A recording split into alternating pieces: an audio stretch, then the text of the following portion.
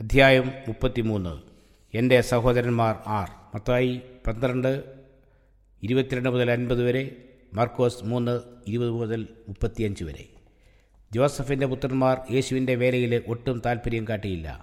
യേശുവിൻ്റെ ജീവിതവും പ്രവൃത്തിയും സംബന്ധിച്ച് അവർക്ക് ലഭിച്ച വാർത്തകൾ അവരെ അത്ഭുതപരതന്ത്രരും ഉത്കണ്ഠാകുലരും ആക്കിത്തീർത്തു. രാത്രി മുഴുവനും യേശു പ്രാർത്ഥനയിൽ ചിലവഴിക്കുന്നതും പകൽക്കാലത്ത് ജനങ്ങളുടെ ഇടയിൽ കഴിയുന്നതും ആഹാരം പോലും വെടിഞ്ഞ് പ്രവർത്തിക്കുന്നതുമെല്ലാം അവർ കേട്ടു. അവിരാമമായ പ്രവൃത്തിയാൽ താൻ ക്ഷീണിതനായിക്കൊണ്ടിരിക്കുകയാണെന്ന് യേശുവിൻ്റെ സ്നേഹിതന്മാർ വിചാരിച്ചു. പരീശന്മാരോടുള്ളതായ യേശുവിൻ്റെ മനോഭാവത്തിന് അവർക്ക് വിശദീകരണം നൽകുവാൻ കഴിഞ്ഞില്ല. യേശുവിൻ്റെ മനസ്സ് അസ്ഥിരമായിരിക്കുന്നുവെന്ന് ചിലർ വിചാരിച്ചു. യേശുവിൻ്റെ സഹോദരന്മാർ ഇതെല്ലാം കേട്ടു. യേശു ഭൂതങ്ങളെ പുറത്താക്കുന്നത് സാത്താൻ്റെ ശക്തി കൊണ്ടാണെന്നുള്ള പരീശന്മാരുടെ ആരോപണവും അവരുടെ ചെവിയിലെത്തി. യേശുവിനോട് അവർക്ക് അടുത്ത ബന്ധമുണ്ടായിരുന്നതിനാൽ തങ്ങളും പരിഹാസരായി തീരുമെന്ന് അവർക്ക് തോന്നി. യേശുവിൻ്റെ പ്രസ്താവനകളും പ്രവർത്തന രീതികളും ഉണ്ടാക്കിയ കോലാഹലത്തെക്കുറിച്ചും അവർ കേട്ടു.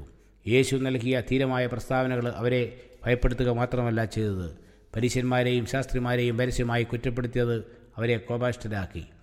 ഇപ്രകാരമുള്ള പ്രവൃത്തിയിൽ നിന്നും യേശുവിനെ പിന്തിരിപ്പിക്കുവാൻ അവർ തീരുമാനിച്ചു. തങ്ങളോടുകൂടെ ചേരുവാൻ അവർ മറിയയെയും നിർബന്ധിച്ചു. അമ്മയോടുള്ള തൻ്റെ ബഹുമാനം യേശുവിൽ മാറ്റം വരുത്തുമെന്നും അങ്ങനെ യേശുവിനെ തങ്ങളുടെ വശത്താക്കാമെന്നും യേശുവിൻ്റെ സഹോദരന്മാർ കരുതി. ഈ അവസരത്തിലായിരുന്നു അന്ധനും ചെകിടനുമായിരുന്ന ഒരു ഭൂതബാധിതനെ യേശു സൗഖ്യമാക്കിയത്. ഇവൻ ഭൂതങ്ങളുടെ തലവനെ കൊണ്ട് ഭൂതങ്ങളെ പുറത്താക്കുന്നു എന്ന ആരോപണം പരീശന്മാർ വീണ്ടും ഉന്നയിച്ചു. മത്തായി 9:34.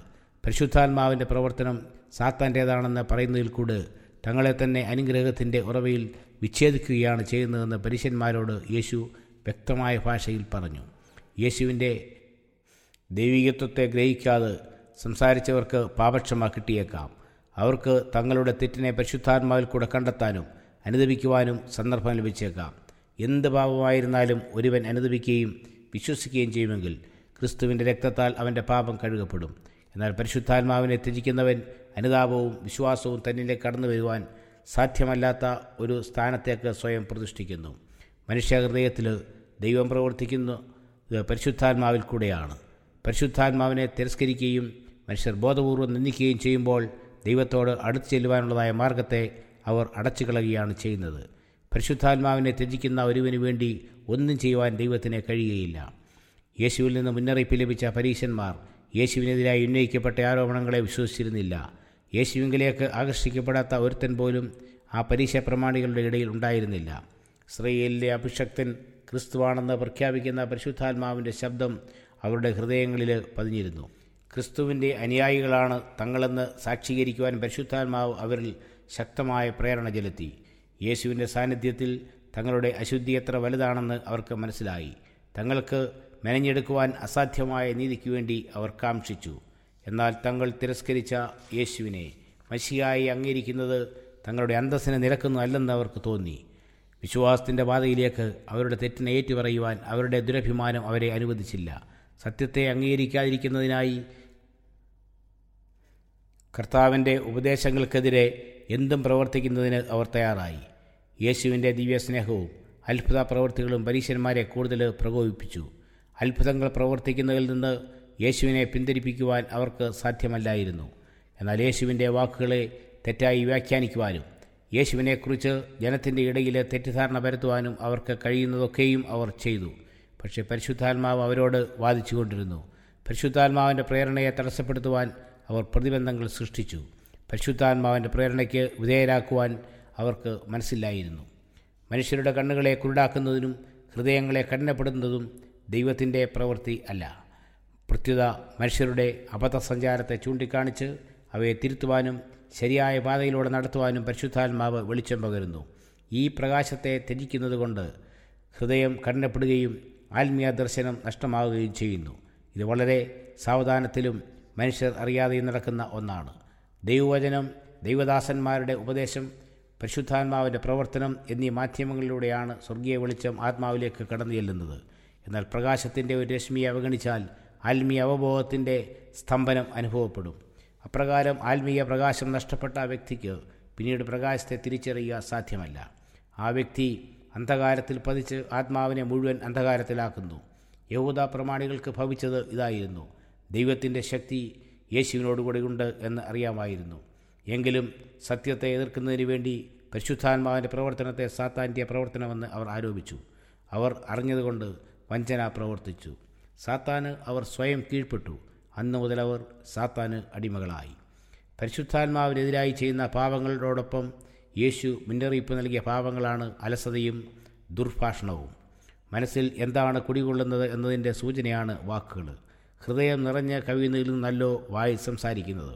വാക്കുകൾ സ്വഭാവത്തെ ചൂണ്ടിക്കാട്ടുക മാത്രമല്ല, സ്വഭാവത്തിൻ്റെ മേൽ അവയ്ക്ക് പ്രതിവർത്തിക്കുവാനും കഴിയും. തങ്ങളുടെ സ്വന്തം വാക്കുകളാൽ മനുഷ്യർ സ്വാധീനിക്കപ്പെടുന്നു. പലപ്പോഴും സാത്താൻ്റെ പ്രേരണയാൽ ഉണ്ടാകുന്ന നൈമിഷിക വികാരാവേശത്താൽ തങ്ങൾ പോലും വിശ്വസിക്കാത്ത തിന്മ നിറഞ്ഞ കാര്യങ്ങൾ വിളിച്ചു പറയുന്നവരുണ്ട്. എന്നാൽ അപ്രകാരമുള്ള വാക്കുകൾ മനസ്സിൽ പ്രതിവർത്തിക്കുന്നു. സ്വന്തം വാക്കുകളാൽ അവർ വഞ്ചിക്കപ്പെടുന്നു. സാത്താൻ പ്രേരിപ്പിച്ച് പറഞ്ഞ കാര്യങ്ങൾ സത്യമെന്ന് അവർ വിശ്വസിക്കുന്നു. സംശയത്തിൻ്റെ വാക്കുകൾ ഉച്ചരിക്കുന്നത് തന്നെ അപകടകരമാണ്.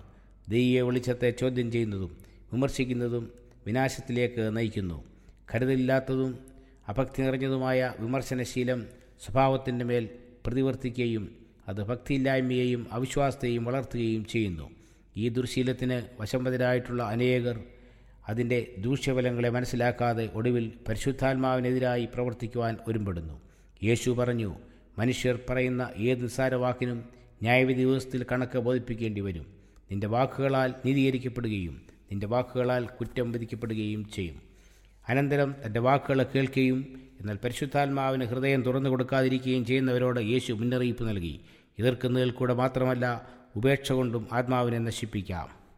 അശുദ്ധാത്മാവ് ഒരു മനുഷ്യനെ വിട്ട് പുറപ്പെട്ട ശേഷം നീരില്ലാത്ത സ്ഥലങ്ങളിൽ കൂടി തണുപ്പ് അന്വേഷിച്ചുകൊണ്ട് സഞ്ചരിക്കുന്നു. കണ്ടെത്തുന്നില്ലതാനും. ഞാൻ പുറപ്പെട്ടു പോന്ന എൻ്റെ വീട്ടിലേക്ക് മടങ്ങിച്ചെല്ലും എന്ന് അവൻ പറയുന്നു. ഉടനെ വന്ന് അത് ഒഴിഞ്ഞതും അടിച്ചുവാരി അലങ്കരിച്ചതുമായി കാണുന്നു. പിന്നെ അവൻ പുറപ്പെട്ട് തന്നിലും ദുഷ്ടതയേറിയ വേറെ 7 ആത്മാക്കളെ കൂട്ടിക്കൊണ്ടുവരുന്നു. അവരും അവിടെ കയറിപ്പാർക്കുന്നു. സാത്താൻ്റെ അടിമത്തത്തിൽ നിന്ന് സ്വതന്ത്രരായിരിക്കുന്നുവെന്ന് തോന്നിപ്പിക്കുന്ന തരത്തിലുള്ള അനവധി ആളുകൾ ഇന്നത്തെ പോലെ ക്രിസ്തുവിൻ്റെ കാലത്തും ഉണ്ടായിരുന്നു. ദൈവകൃപയിൽ അശുദ്ധാത്മാക്കളിൽ നിന്ന് അവർ മോചനം പ്രാപിക്കുന്നു. ദൈവസ്നേഹത്തിൽ അവർ സന്തോഷിച്ചു. എന്നാൽ ഉപമയിൽ പറഞ്ഞ പാറസ്ഥലം പോലെയുള്ള കേൾവിക്കാരായ അവർ ക്രിസ്തുവിൻ്റെ സ്നേഹത്തിൽ നിലനിന്നില്ല. ക്രിസ്തു അവരുടെ ഹൃദയത്തിൽ വസിക്കുന്നതിന് അവർ ദിനംതോറും തങ്ങളെ കീഴ്പ്പെടുത്തിയില്ല. അശുദ്ധാത്മാവ് തന്നിലും ദുഷ്ടതയേറിയ വേറെ 7 ആത്മാക്കളെ കൂട്ടിക്കൊണ്ട് തിരിച്ചു വന്നപ്പോൾ അവർ പൂർണ്ണമായി ദുഷ്ടശക്തിയുടെ കീഴിലായി. ആത്മാവ് ക്രിസ്തുവിനെ കീഴ്പ്പെടുമ്പോൾ പുതിയ ഹൃദയത്തിൽ ഒരു പുതുശക്തി സ്ഥാനം പിടിക്കുന്നു.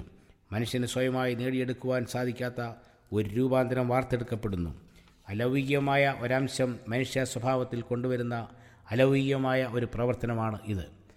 ക്രിസ്തുവിന് സമർപ്പിക്കപ്പെട്ട ഒരു ഹൃദയം അതിൻ്റെ തന്നെ ഒരു കോട്ടയായിത്തീരുന്നു. മറുതലിപ്പിലുള്ള ഒരു ലോകത്തിൽ അതിനെ കർത്താവ് സംരക്ഷിക്കുന്നു. തൻ്റെ അധികാരമില്ലാതെ മറ്റൊരധികാരവും അതിൽ കടന്നു വരുവാൻ കർത്താവ് അനുവദിക്കുന്നില്ല. സ്വർഗീയ ശക്തികളാൽ ഇപ്രകാരം കാത്തു സൂക്ഷിക്കപ്പെടുന്ന ഒരാത്മാവ് സാത്താൻ്റെ ആക്രമണങ്ങളിൽ നിന്ന് സുരക്ഷിതമായിരിക്കും. എന്നാൽ നാം ക്രിസ്തുവിനെ കീഴ്പ്പെടുന്നില്ല എങ്കിൽ ദുഷ്ടശക്തിയാൽ നാം ഭരിക്കപ്പെടും. ലോകാധിപത്യത്തിന് വേണ്ടി പോരാടിക്കൊണ്ടിരിക്കുന്ന 2 ശക്തികൾ ഏതെങ്കിലും ഒന്നിൻ്റെ കീഴിൽ നാം ആകുമെന്നുള്ളത് നിശ്ചയമാണ്. അന്ധകാരശക്തിയുടെ കീഴിലായിത്തീരുന്നതിന് നാം മനഃപൂർവ്വം അതിൻ്റെ സേവനം തിരഞ്ഞെടുക്കേണ്ടതില്ല. പ്രകാശത്തിൻ്റെ രാജ്യവുമായി ബന്ധം പുലർത്തുന്നതിൽ ഉപേക്ഷ കാണിച്ചാൽ മാത്രം മതിയാകും. സ്വർഗീയ ശക്തികളുമായി നാം സഹകരിക്കുന്നില്ല എങ്കിൽ സാത്താൻ നമ്മുടെ ഹൃദയത്തെ കീഴ്പ്പെടുത്തുകയും അത് അവൻ്റെ വാസസ്ഥലമാക്കി തീർക്കുകയും ചെയ്യും. ക്രിസ്തുവിൻ്റെ നീതിയിൽ നാം വിശ്വാസമർപ്പിക്കുകയും തന്മൂലം ക്രിസ്തു നമ്മിൽ വസിക്കുകയും ചെയ്യുന്നതാണ് തിന്മയ്ക്കെതിരെയുള്ള ഏക രക്ഷാമാർഗം. ദൈവവുമായി ജീവധാരയായ ബന്ധം നാം പുലർത്തുന്നില്ല എങ്കിൽ സസ്നേഹത്തിൻ്റെയും സ്വയ നിയന്ത്രണമില്ലായ്മയുടെയും പാപത്തിലേക്ക് നയിക്കുന്ന പരീക്ഷകളുടെയും അതിവിശുദ്ധ ഫലങ്ങളെ തടഞ്ഞു നിർത്തുവാൻ ഒരിക്കലും നമുക്ക് കഴിയുന്നതല്ല. അനേകം ദുഷ്പരിചയങ്ങളെ നാം വെടിഞ്ഞിരിക്കാം. സാത്താനുമായുള്ള ബന്ധം പുലർത്തിയെന്നുമിരിക്കാം. എന്നാൽ ഓരോ നിമിഷവും നാം സമർപ്പണത്തിൽ കൂടെ ദൈവവുമായി സജീവ ബന്ധം പുലർത്തുന്നില്ല എങ്കിൽ നാം പരാജിതരാകും. ക്രിസ്തുവുമായി വ്യക്തിപരമായ സഹിത്വം കൂടാതെയും തുടർച്ചയായ സമ്പർക്കമില്ലായ്മയും ആയിരുന്നാൽ നാം ശത്രുവിൻ്റെ പിടിയിൽ അമർന്നുപോകും. ഒടുവിൽ നാം അവൻ്റെ ആജ്ഞാനുവർത്തിയായിത്തീരും.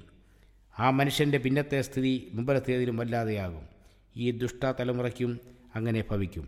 യേശു പറഞ്ഞു, കൃപയുടെ ആഹ്വാനത്തെ പുച്ഛിക്കുകയും കൃപയുടെ ആത്മാവിനെ നിന്ദിക്കുകയും ചെയ്യുന്നതിനേക്കാൾ ഹൃദയം കഠിനപ്പെട്ടുപോയ ആരുമില്ല.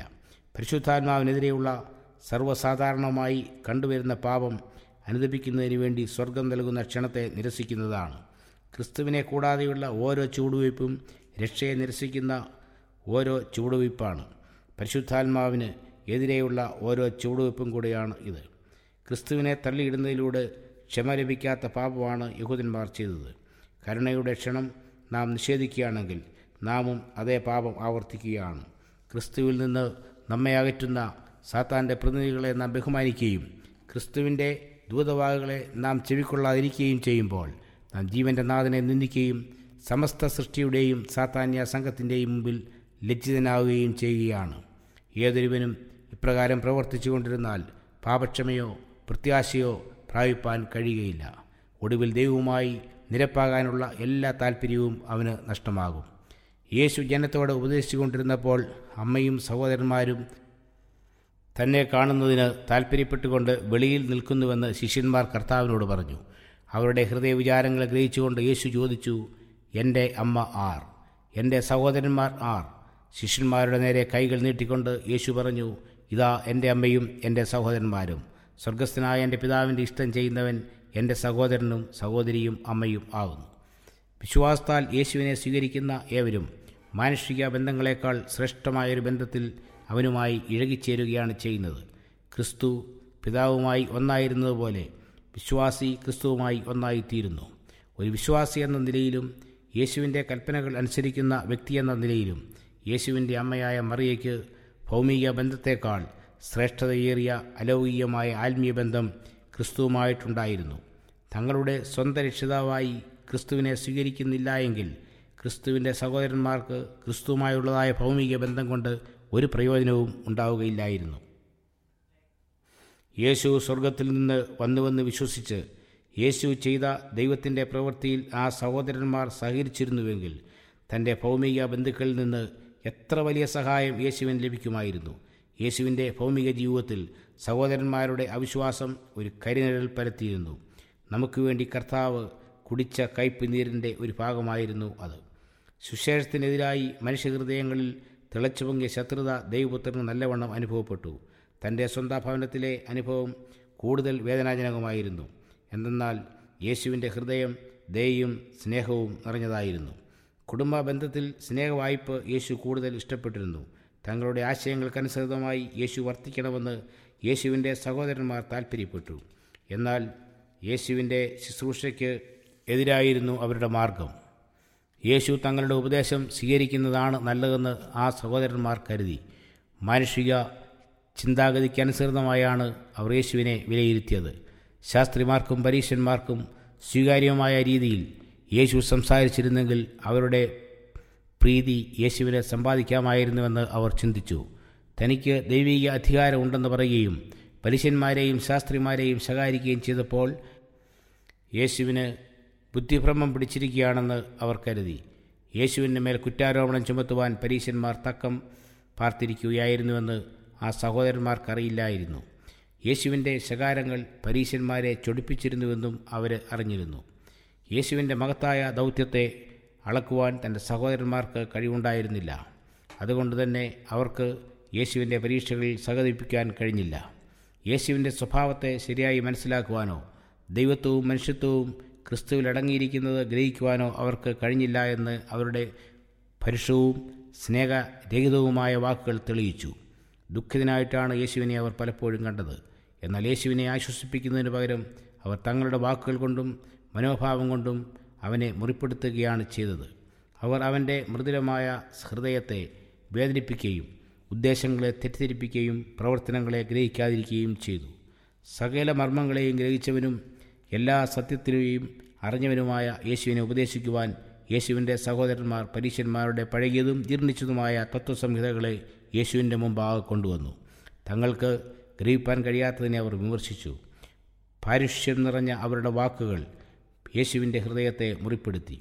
യേശുവിൻ്റെ മനസ്സ് ദുഃഖപൂർണമായി. തങ്ങൾ ദൈവത്തെ വിശ്വസിക്കുന്നവരാണ് എന്ന് അവർ അവകാശപ്പെട്ടു. ദൈവത്തെ തങ്ങൾ സഹായിക്കുകയാണെന്ന് അവർ ധരിച്ചു. എന്നാൽ ദൈവം ജഡമായി തീർന്നു തങ്ങളോടുകൂടെ വസിച്ചിട്ടും അവർ അറിഞ്ഞില്ല. യേശുവിൻ്റെ പാതയെ ദുർഘടപൂരിതമാക്കുന്നതായിരുന്നു അവരുടെ പ്രവൃത്തികൾ. സ്വഭവനത്തിൽ പോലും താൻ തെറ്റിദ്ധരിക്കപ്പെട്ടിരുന്നതിൽ യേശുവിന് അളവറ്റ ദുഃഖമുണ്ടായിരുന്നു. തന്മൂലം വീട്ടിൽ നിന്ന് അകന്നിരിക്കുന്നത് യേശുവിന് ആശ്വാസകരമായിരുന്നു. യേശുവിന് ആശ്വാസം ലഭിക്കുന്ന ഒരു ഭവനമായിരുന്നു ലാസറിൻ്റെയും മറിയയുടെയും മാർത്തയുടെയും ഭവനം. സ്നേഹത്തിൻ്റെയും വിശ്വാസത്തിൻ്റെയും അന്തരീക്ഷത്തിൽ യേശുവിൻ്റെ ആത്മാവ് വിശ്രമം കണ്ടെത്തി. മനുഷ്യവർഗത്തിനു വേണ്ടി താൻ അനുഭവിച്ച വ്യഥ മനസ്സിലാക്കിയവരോ തൻ്റെ ദൗത്യം ഗ്രഹിച്ചവരോ ആരും തന്നെ ഇല്ലായിരുന്നു. ഏകാന്തതയിലായിരിക്കുമ്പോഴും സ്വർഗീയ പിതാവുമായി സമ്പർക്കം പുലർത്തുമ്പോഴും യേശു യഥാർത്ഥ ആശ്വാസം കണ്ടെത്തിയിരുന്നു. ക്രിസ്തുവിന് വേണ്ടി കഷ്ടം സഹിപ്പാൻ വിളിക്കപ്പെട്ടവരും സ്വഭവനത്തിൽ പോലും സംശയദൃഷ്ടിയോടെ വീക്ഷിക്കപ്പെടുന്നവരും തെറ്റിദ്ധരിക്കുകയും ചെയ്യപ്പെടുന്നവരും തങ്ങളുടെ മുമ്പേ കർത്താവും ഇതേ അനുഭവത്തിലൂടെ കടന്നുപോയി എന്നോർത്ത് ആശ്വാസം കണ്ടെത്തുന്നു. യേശു അവരോട് ഏറ്റവും സഹതാപമുള്ളവനാണ്. യേശു തൻ്റെ സ്വർഗീയ പിതാവുമായി സഹിത്വം പുലർത്തി ആശ്വാസം പ്രാപിച്ചതുപോലെ അവരും സ്വർഗീയ സമാധാനം പ്രാപിക്കുവാൻ യേശു സ്നേഹത്തോടെ വിളിക്കുന്നു. യേശുവിനെ സ്വന്തം രക്ഷിതാവായി സ്വീകരിക്കുന്നവർക്ക് അനാഥരായി കഴിയേണ്ടി വരികയില്ല. സ്വർഗീയ കുടുംബത്തിലെ അംഗങ്ങളാണവർ. യേശുവിൻ്റെ പിതാവായ അബ്രഹാം അവരുടെയും പിതാവ് തന്നെയാണ്. അവർ ദൈവത്തിന് പ്രിയങ്കരമായ ചെറു പൈതങ്ങളാണ്. ഏറ്റവും സ്നേഹമേറിയതും നിലനിൽക്കുന്നതുമായ ബന്ധത്താൽ അവർ അണയ്ക്കപ്പെട്ടിരിക്കുന്നു. സ്വർഗീയമായത് ഭൗമികമായതിനേക്കാൾ ഉയർന്നിരിക്കുന്നതുപോലെ നമ്മുടെ നിസ്സഹായാവസ്ഥയിൽ നമ്മുടെ ഭൗമിക മാതാപിതാക്കന്മാർക്ക് നമ്മോടുള്ള സ്നേഹത്തേക്കാൾ ശക്തമായതാണ് യേശുവിന് തൻ്റെ ഭക്തന്മാരോടുള്ളതായ സ്നേഹം.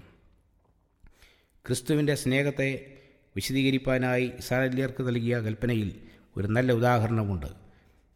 ദാരിദ്ര്യം മൂലം ഒരു ഇസ്രായേലിയൻ തൻ്റെ പ്രതിസ്വത്ത് കൈവിടുകയും തന്നെത്താൻ മറ്റൊരാൾക്ക് അടിമയായി വിൽക്കപ്പെടുകയും ചെയ്യുമ്പോൾ അവനെയും അവൻ്റെ പ്രതിസ്വത്തിനെയും വീണ്ടെടുക്കേണ്ട ചുമതല അവൻ്റെ ഏറ്റവും അടുത്ത ചാർച്ചക്കാരൻ്റേതാണ്. ലിയാപുസ്തകം 25:25, 47 മുതൽ 49 വരെ, രൂത്ത് 2:20. അതുപോലെ പാപനിമിത്തം സ്വാതന്ത്ര്യം നഷ്ടപ്പെട്ടു പോയ നമ്മെയും നമ്മുടെ അവകാശത്തെ വീണ്ടെടുക്കേണ്ട ചുമതല നമ്മുടെ അടുത്ത ചാർച്ചക്കാരനായ കർത്താവിൻ്റേതാണ്. നമ്മെ വീണ്ടെടുക്കുന്നതിന് വേണ്ടിയാണ് അവൻ നമ്മുടെ അടുത്ത ചാർച്ചക്കാരനായി തീർന്നത്. നമ്മുടെ കർത്താവും രക്ഷകനുമായവൻ നമ്മുടെ അപ്പനെയും അമ്മയെയും സഹോദരനെയും സ്നേഹിതനെയും പ്രേമഭാജനത്തെയും കാൾ അടുത്തവനാണ്. യേശു പറയുന്നു, ഭയപ്പെടേണ്ട, ഞാൻ നിന്നെ വീണ്ടെടുത്തിരിക്കുന്നു, ഞാൻ നിന്നെ പേർ ചൊല്ലി വിളിച്ചിരിക്കുന്നു, നീ എനിക്കുള്ളവൻ തന്നെ, നീ എനിക്ക് വിലയേറിയവനും മാന്യനുമായി ഞാൻ നിന്നെ സ്നേഹിച്ചിരിക്കയാൽ ഞാൻ നിനക്ക് പകരം മനുഷ്യരെയും നിൻ്റെ ജീവന് പകരം ജാതികളെയും കൊടുക്കുന്നു. യെശയ്യാവ് 43:1 മുതൽ 4 വരെ.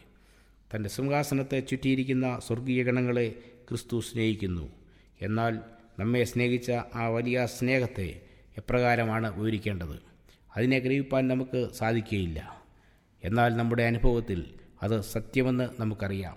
യേശുവുമായി നാം ബന്ധം പുലർത്തുകയാണെങ്കിൽ നമ്മുടെ സഹോദരങ്ങളോട് എത്ര സ്നേഹത്തോടെ വർത്തിക്കേണ്ടതാണ്. നമ്മുടെ ദൈവീയ ബന്ധങ്ങളുടെ അവകാശങ്ങളെ തിരിച്ചറിയുവാൻ നാം വേഗതയുള്ളവരായിരിക്കണം. ദൈവ കുടുംബത്തിലേക്ക് ദത്തെടുക്കപ്പെട്ട നാം നമ്മുടെ സ്വർഗീയ പിതാവിനെയും നമ്മുടെ സഹോദരങ്ങളെയും ബഹുമാനിക്കേണ്ടതല്ലേ?